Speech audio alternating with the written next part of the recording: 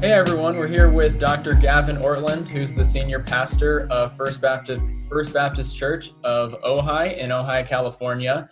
He has his PhD from Fuller Theological Seminary in Historical Theology, and he's the author of many books, including Theological Retrieval for Evangelicals, Finding the Right Hills to Die On, Anselm's Pursuit of Joy, and Retrieving Augustine's Doctrine of Creation. And he's also currently writing a book on the beauty of Christian theism.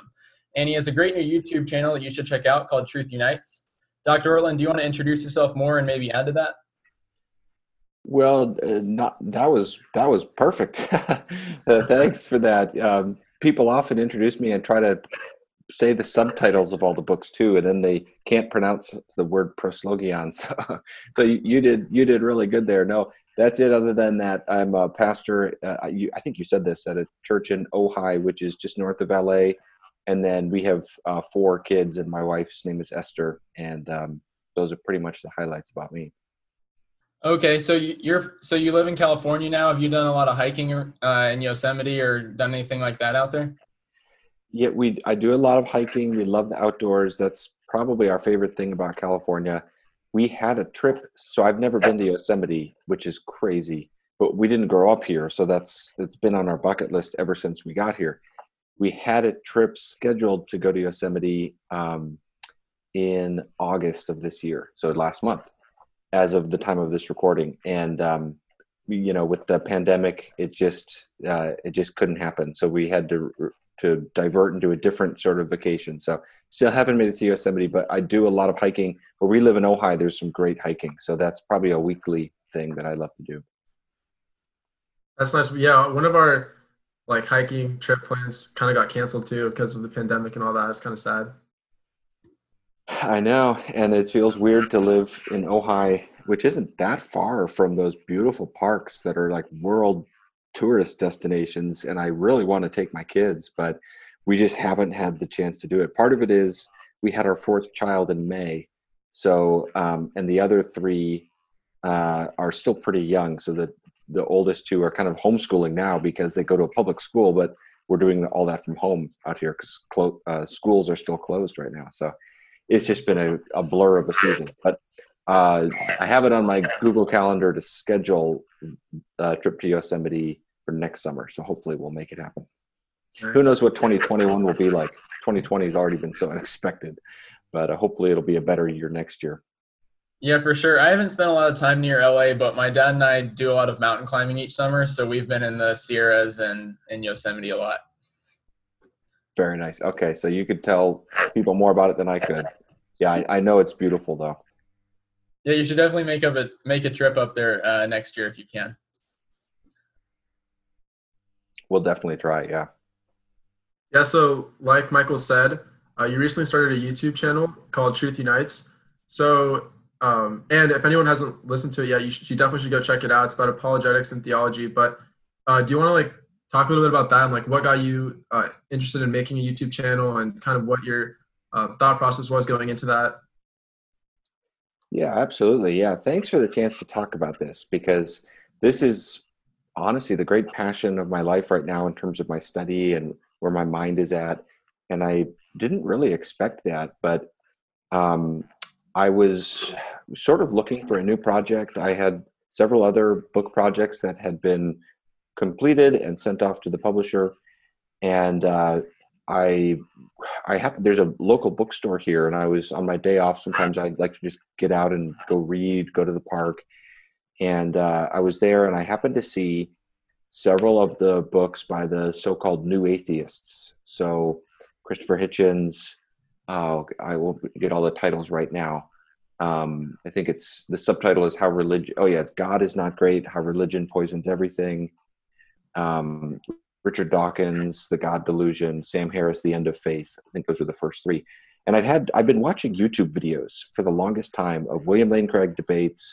There's actually a lot of apologetic stuff that happens on YouTube. It's kind of interesting. A lot of people go to YouTube with their questions, and even about like intellectual things, which is interesting. So I just remember this longing came over me to kind of turn uh, my pursuit to apologetics for the next season of my life Part of that is I've been through seasons of doubt and angst about my faith. Part of that is I've had several friends who have just walked away from the faith, and it really blindsided me. I did not see it coming for them. And part of it is I just have a love of philosophy. I love thinking about ideas like arguments for God's existence and that kind of thing. And YouTube is a real mission field. There's lots and lots and lots of people who will never go to church, but will also never read a book. So one reason for writing a blog or writing a book is that it might reach people who wouldn't come to church, but there's lots of people who won't go to church and they won't ever read a book, just to be honest. I mean, maybe they'll read some books, but they're not going to read a book about philosophy or apologetics, but they'll watch a video. And in fact, it just seems like there's a lot of interest in that on YouTube. So, and YouTube and podcasts are both just continuing to skyrocket in 2020. So it just came from this sense of personal interest, having the space to kind of direct my passions to something new, and then seeing a need. I actually think there's a need for more there's a lot of like Roman Catholic and sometimes Roman Catholic Protestant dialogue. There's some philosophy. There's not really much theology on YouTube at all. And so I'm approaching apologetics in a particular way. I do have a book coming out that I'm not sharing the details about yet until February of next year, but it's about apologetics, and it's about the beauty of, the whole idea is that we can appeal to beauty as well as truth. It's a both and. The gospel should be seen to be beautiful and good as well as compelling and plausible. And so the book is using 4 different arguments in a narrative way to show how Christianity tells a story about the world that is beautiful and that is enchanting and that is wonderful and that has a place for justice, a place for dignity, a place for the arts, a place for all the things that the human heart is drawn towards. Whereas a naturalistic worldview in which there is no God really doesn't for those things. And so that's what that book is about. So my channel is called Truth Unites. The heart behind, and this has been a dream of mine for years, and I've actually never shared this before, so it's fun to share this with you guys. But Truth Unites, the heart behind that is just that we're in a time of polarization. There's so much anger and division, and I just want to be a voice who's pushing against that, even if it seems hopeless at times, to be a voice to just try, because I think truth should be drawing us together. But I also think it's the truth that should draw us together. And so the focus of the channel is about both theology and apologetics, trying to speak to those outside the church and those inside the church, and just sort of coalesce around the gospel and come together around the gospel, because I see that as a need in our times where there's so much division. So I've just started it about 3 weeks ago. I'm just chugging along at like 640 subscribers. So I'm just starting, just building it. And I have like 7 videos, but videos are about, different arguments for God, like from music and math and, random stuff. My next one I'm going to do is about gratitude and the power of gratitude in my life to help overcome seasons of depression and seasons of sadness, and just cultivating gratitude. What a great practice that is. So it's kind of an eclectic channel in some ways, but the focus is on theology and apologetics. So I hope it's useful for people. I kind of took the attitude of, I have so much fun doing it that even if it doesn't help anybody else, it's fun for me, but I really hope it helps other people too.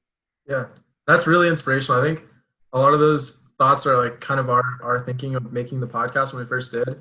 And recently we kind of like went through the same thing of, we saw a new platform that would have allowed us to like put something out there that's not really seen very often. We made an Instagram TV channel through our podcast and Instagram. So that's really inspirational for me, and I bet for Michael too, of like other people like just trying to like reach a new platform and like see if we can like do what we can to like find that need. And for us, we thought a lot of people didn't really know the whole story of the Bible from start to end, and we're kind of attacking that front right there. So that's really inspirational for me, at least. For sure. Awesome.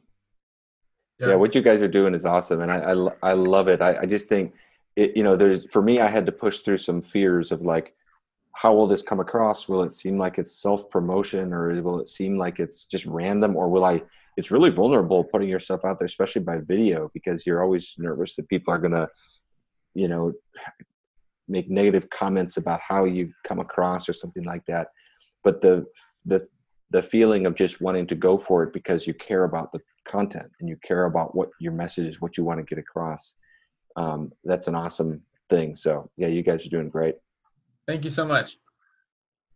So speaking more to your YouTube channel, like two of the videos that we really found like super interesting were the ones about how math and music point us towards theism. You want to talk a little bit about these like two ideas? We found this to be like super interesting. Sure. I find this super interesting too. So if I get going on too long here, just interrupt me and tell me how this is coming across, because sometimes I get into it and I want to make sure I don't go, not too long, but also not too brief.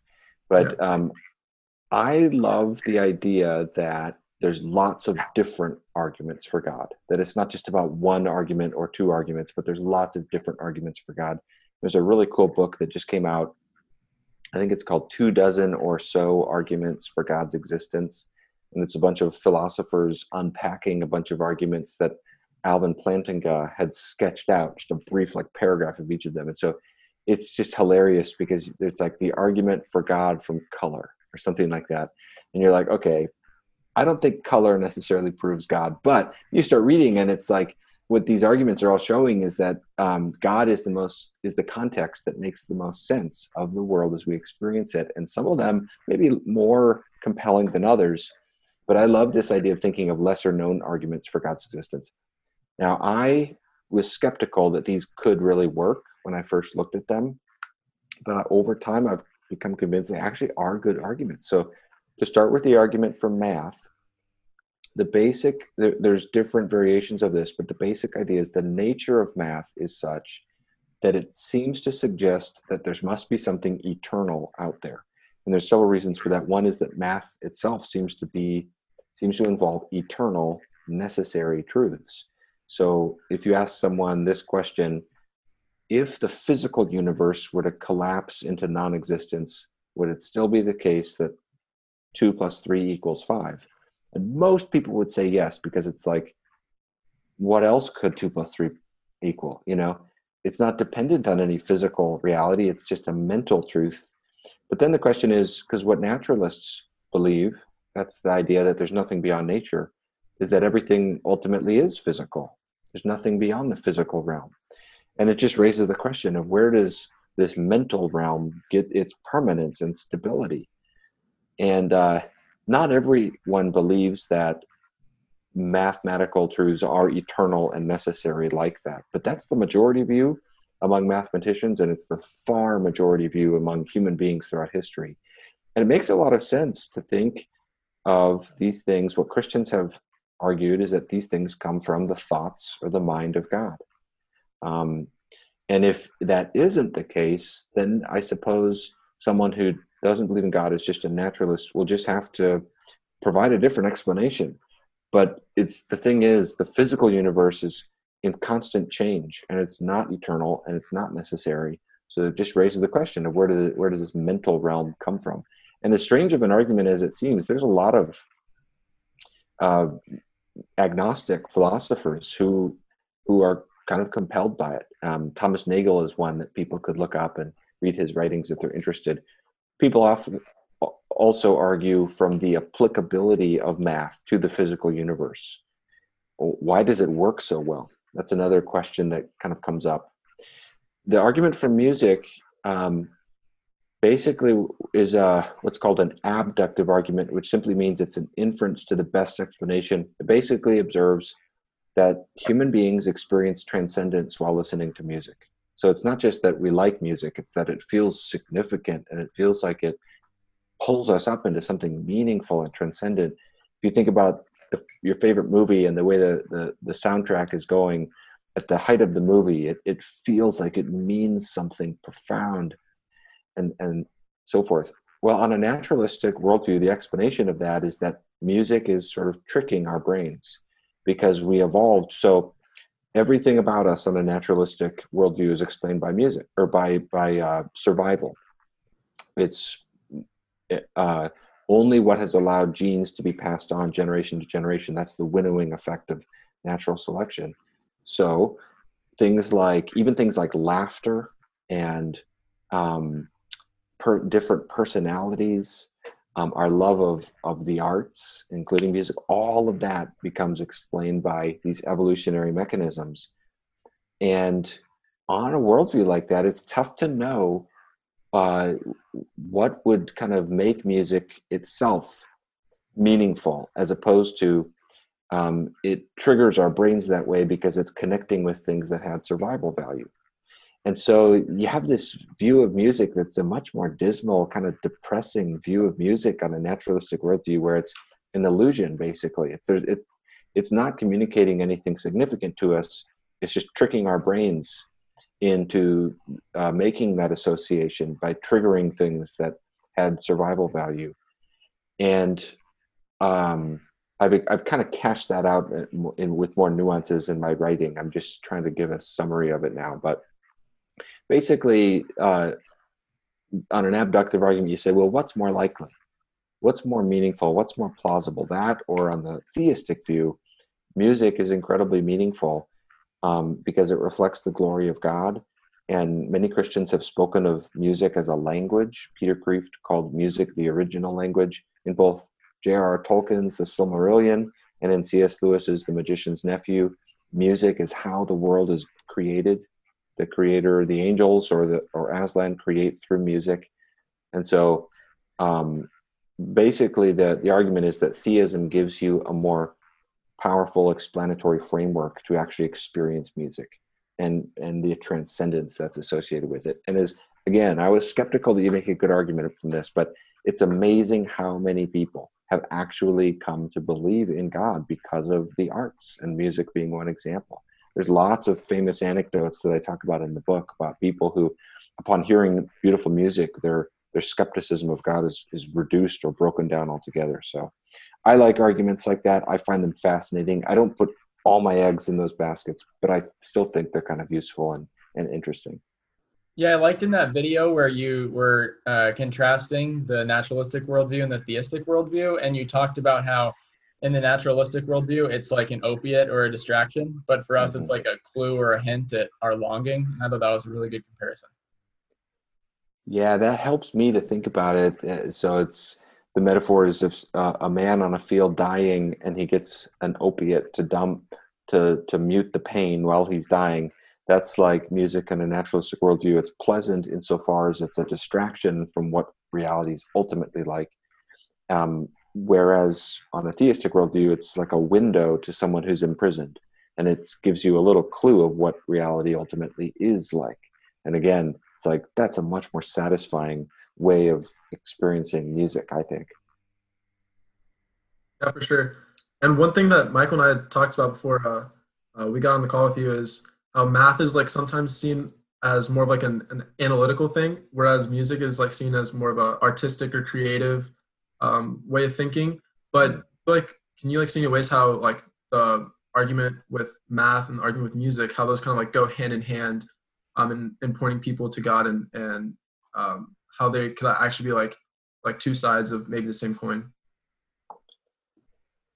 Yes, I track with your thoughts there totally, but one seems more kind of appealing to the head and the other to the heart. One's more analytical, one's more emotional. And in the book, I talk a lot about different philosophies of music and how music affects us at that visceral level. We feel music. It's like a language that communicates without any rational content. But I think you're right, though, that, yeah, they both kind of connect in the sense that they're both aspects of our world that seem to have an incredible meaning to them, an incredible meaning associated with them. That's kind of the overall head I put these in, is under what people call the teleological argument or argument from design, which is basically saying our world doesn't look random. It looks like it's designed, and designed implies a designer. I would just see these as examples of that.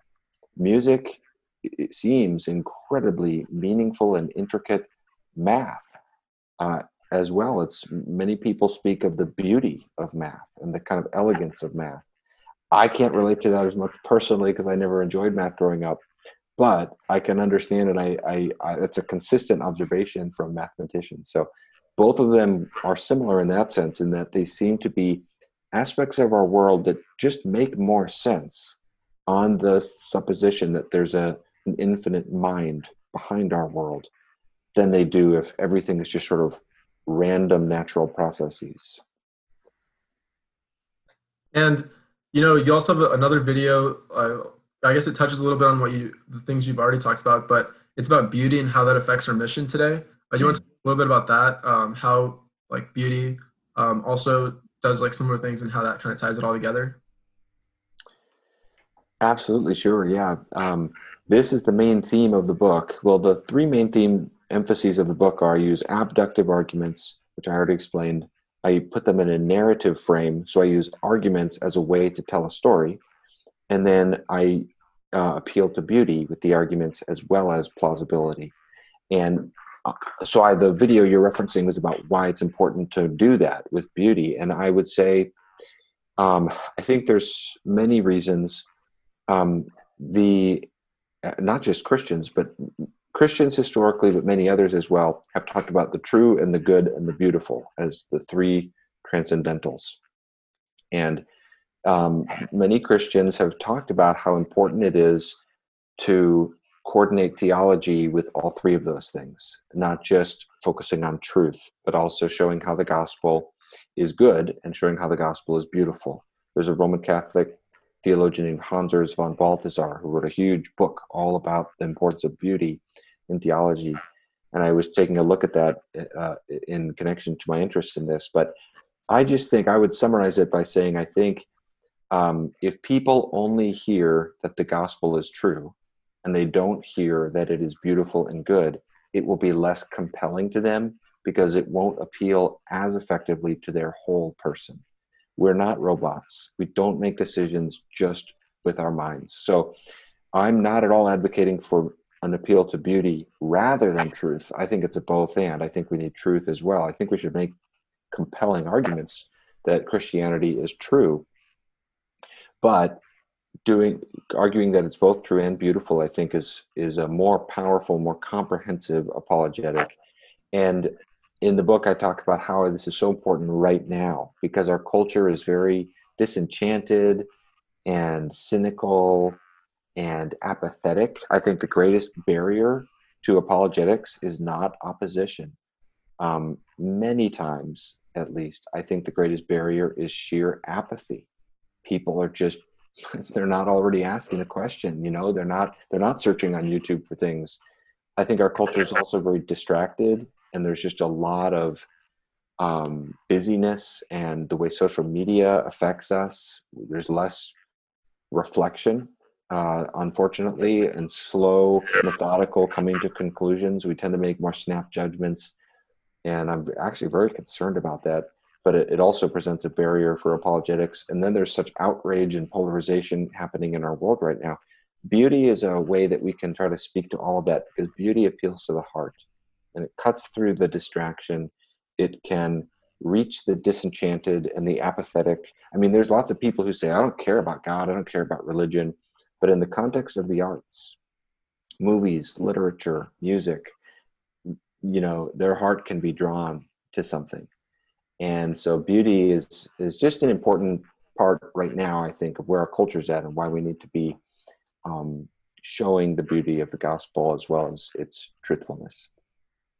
For sure. So we've talked a little bit about the church and how it functions and its mission and just how it operates. And you wrote this great book called Theological Retrieval for Evangelicals. The subtitle is Why We Need Our Past to Have a Future. And just kind of introducing it, you say this book is fueled by the conviction that one of the church's greatest resources for navigating her present challenges is her very past, indeed her entire past. And in the book, you kind of jump into what it looks like to retrieve theology from the past, particularly in the patristic and medieval ages. But just in general, why do you think it helps our mission today, and why does it help the church function in its worship of God if we do retrieve theology from the past? Well, thanks so much for those kind words about the book. And certainly this is a big topic. I mean, we could talk about this for a long, but just to give a snapshot, I would say I actually used 3 metaphors in the book. And all of this came just out of my own experience of just engaging pre-modern theologians, some of the church fathers, just finding so rich, the things you can learn from them. So this book very much, the interpretation of all that kind of came after. For me, it started with the experience of it. But the three metaphors I use are going to school, traveling, and seeing a counselor.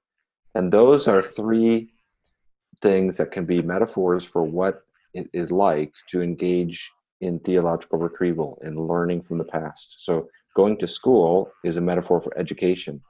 And that's what it's like, to read someone like Thomas Aquinas or St. Augustine. It just teaches you, it imparts categories, you learn. It's a wonderful way to learn. But the second and the third are the ones that I find really interesting and that have been most helpful for me. So travel, when you travel to a different country and you live abroad, or even if you just spend a couple of weeks abroad. I remember for me, I studied for one semester in England when I was in college. And that was right during the war with Iraq. And we had debates about that. And I remember having heard the perspective about that from a different culture was helpful for me. And I thought, it's healthy to not just listen to Americans talk about this, but to see how we're being perceived. And if you go, I've heard other people talk about Jonathan Haidt in his book, The Righteous Mind, talks about how so much of his reflection about kind of the nature of our political disagreements, which is that book is all about, and religious disagreements, started for him by a travel to India, because people have a different worldview outside of the West. And I think the past is similar to that in that it just helps you see the blind spots and limitations of your own time. We all tend to just assume that our way of looking at the world is the normal way. But if we lived 500 years ago, we would think and function very differently. And so just engaging the past is a great way to get perspective on your own culture, on context. And I think that's true for theology. Current evangelical theology has a lot of oddities, a lot of things that are just kind of eccentric or strange. And reading in other times can expose that and help us grow. And then the last metaphor is a counselor, where it's kind of like if you have a family situation and you go to a counselor, it's helpful to get an objective outside perspective on what you're facing. And I think church history can be like that. There's lots of feuds that we have today, a liberal side and a conservative side, and fighting between the two, where if you go back 1,000 years and see how theologians at that time were facing the issues we're facing, it can be a healing experience. It can open up ways of coming back together. And it kind of helps us see outside of the divided, polarized nature of things today. So those are just three examples of, just for me, of why I found it so useful to read in other times and not just read contemporary books. And I think that's a really healthy thing and a good mark of humility, to be willing to consider perspectives from other times. Yeah, for sure. You talk in the book a little bit later about how, particularly among the younger generation of evangelicals, I don't know if you're referencing like people our age, but there's like a lot of people feel empty or dislocated because there's less of a sense of their faith being rooted in the past. And I felt like that was largely true because, we don't often hear a lot about Aquinas or Augustine. And I found your book about Augustine's doctrine of creation really interesting because I've read the Confessions and his City of God book, but hadn't engaged with, I know he talks about creation in both of those, but hadn't read any of his commentaries on Genesis or anything of that sort, and found that really interesting. And so just learning more about Augustine's doctrine of creation in this book, you talk about how a lot of the time we focus on the creation debates of our day, and so we lose focus on the most important emphases of Genesis 1 and 2. So what do you think some of those are? Like, what are some of the things you think we need to refocus on when we open up to the first pages of the Bible? Well, thanks again for the chance to talk about this book. This is the most recent one, and this was a fun one to work on. Just to go back a moment, when you mentioned younger people, that I should have mentioned this earlier, but part of the interest in retrieval as well is that a lot of people are leaving evangelicalism to become Roman Catholic or Eastern Orthodox, or going to traditions that are perceived to have more rootedness. and part of what I'm arguing for in that book is you can actually, as a Protestant and as an evangelical Protestant, be rooted in church history. So that's so awesome that you're reading, Michael, Augustine's City of God, that kind of stuff. It's just awesome. I love it. So Augustine on creation, this was a major doctrine for him. He wrote 5 different commentaries on Genesis, if you include the sections in City of God and Confessions. He toiled, it was relevant to his own conversion back to Orthodoxy, when he understood how you could interpret Genesis 1. That helped him back to becoming a Christian. And he labored throughout his life about what it means that we are creatures and just the implications of that for all aspects of our life. There's so much to this. I would say that in general, evangelicals have a relatively weak doctrine of creation. Usually we don't have it. That's why I think like things like common grace, sometimes I didn't know much about common grace when I was growing up in evangelical. It was like all about saving grace, and common grace is that grace God gives to every single person that helps the world move from one generation to the next without falling apart. So a lot of common grace is manifested in government, in the arts, in technology, every part of human culture. And Augustine has helped me think so much about why it's important for us to understand that, and then the idea of vocation, the arts. There's so many things that come out of the doctrine of creation that help us live as human beings. I mean, that's the thing. In the church, sometimes we put so much emphasis upon being a Christian and growing in your sanctification. We put less upon just being a human being and what it means to be a bodily creature, what it means to be made in God's image, what it means to have a soul, all these things that are implied by our being creatures of God and specifically made in his image. So Augustine has helped just broaden my vision of creation. He has helped me think about the fact that God is our sole ultimate source of happiness. So all goodness is from God. I mean, this is such a basic point, but it's actually a very practical thing to think about, is that any time we ever enjoy anything, from a glass of lemonade to a game of tennis to a good night's sleep, whatever, we're enjoying something that we receive from God, because all goodness is from his hand. And that's the kind of thing that Augustine really emphasizes. And he has this idea that all creation is sort of tilted towards God, imperfect and longing to be completed in God. And so even apart from sin, creation is kind of tilted towards God, imperfect, aching for its completion in God. And that's just an amazing way to think about the world. And it kind of sets a foundation for all the rest of theology. So I've found Augustine so helpful in many ways. Many specific points of his thought are helpful. In that book, I talk about Genesis 1 and Adam and Eve and animal death and those kinds of things too. But I also just think Augustine's helpful for just reminding us how big the doctrine of creation is and how practically relevant that is to our lives each day. For sure. I think one thing that the book helped me think about was just slowing down when I'm outside, because you talk about how, for instance, he was just fascinated with insects and how God made all these little creatures, and he just sounded very observant and so easy. Like you mentioned playing tennis, it's easy to just go straight to the tennis courts. I play a lot of tennis and, hit the ball around, then get straight back in the car and not really like slow down and stop and think or anything. And he seemed like he was very observant of creation when he was talking about these things.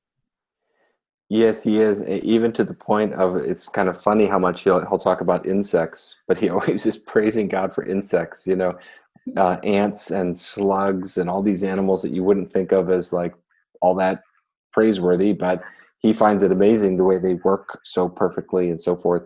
And right now with the busyness of the world, the ability to slow down and enjoy God's creation, I don't actually think that's a really important thing. Brett McCracken has a great book coming out called The Wisdom Pyramid. It's all about how social media should be kind of the smallest way of getting information and engaging and so forth.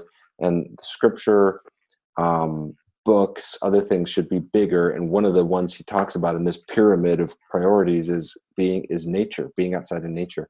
And I actually think that's really helpful in a busy world, in a distracted world, slowing down. And there's a lot of thought in the Christian tradition about the way God's glory is communicated through the world he has made. And it's a wonderful thing to just slow down and enjoy wherever we live, enjoy the beauty of what is around us. It's a simple thing, but Augustine had a lot to say about that. For sure. It really seemed like it. And just as a last question, we're starting to do this in this season, but do you have a favorite coffee drink, or do you enjoy drinking coffee, or do you go anywhere to get coffee or anything like that? Yes, and you guys know my love of coffee because I was finishing a cup when we started this time. So, but I'm not a real particular. Right now, we have a Keurig that we've started using since this past Christmas, and we get these little coffee things that are from Peet's Coffee. And I don't think Peet's is out where you guys live. It's a West Coast thing. I first learned of Peet's Coffee when I was in Pasadena, the area, but that's really good coffee. So that's what I've been drinking lately. But I went through this whole thing about a year ago of where I got off coffee because I felt like I was drinking too much of it.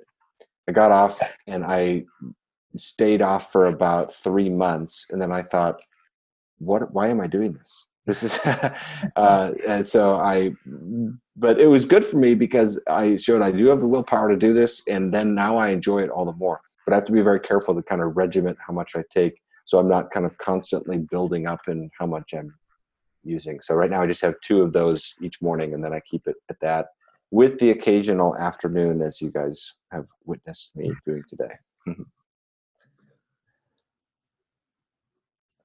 Yeah, for sure. I try to drink just a couple cups of coffee a day, but there's a pastor I listen to, and he talks about make sure you're withdrawing from things like weekly or monthly or yearly to make sure you're not mastered by anything. So I occasionally take a week off of drinking it, but 3 months is a hefty goal there. I don't know if that's in my near future or not with academics all the time. Oh man, yeah, it was brutal. Maybe wait till academics are done, you're out of school. The thing is, the hardest part, once you're off, I found I kind of adjusted, sort of, but the process, like they say, it takes about 2 weeks for your body to adjust. So I would go down by a half cup every 2 weeks. And so it was a total of 2 months of weaning myself off. And that was not pleasant. There were some days where I felt normal, but most days I felt kind of you know how it is if you don't drink enough. If you've been drinking coffee, then you stop and you just feel a little sluggish. So that was not a pleasant process. I'm glad it's done with. Yeah, I bet. Well, thank you so much for spending time with us today and talking to us about apologetics, theology, theological retrieval, Augustine, and just so many other things. Thanks for sharing your time with us. It was fun. I hope I can talk with you guys again and meet you in real life. I love what you guys are doing. So thanks for letting me be a part of it. Oh, for sure. If I'm ever near Ojai, I'll let you know. Sounds great. Thank you so much. Thank you. All right, guys. Have a great rest of your day. You too.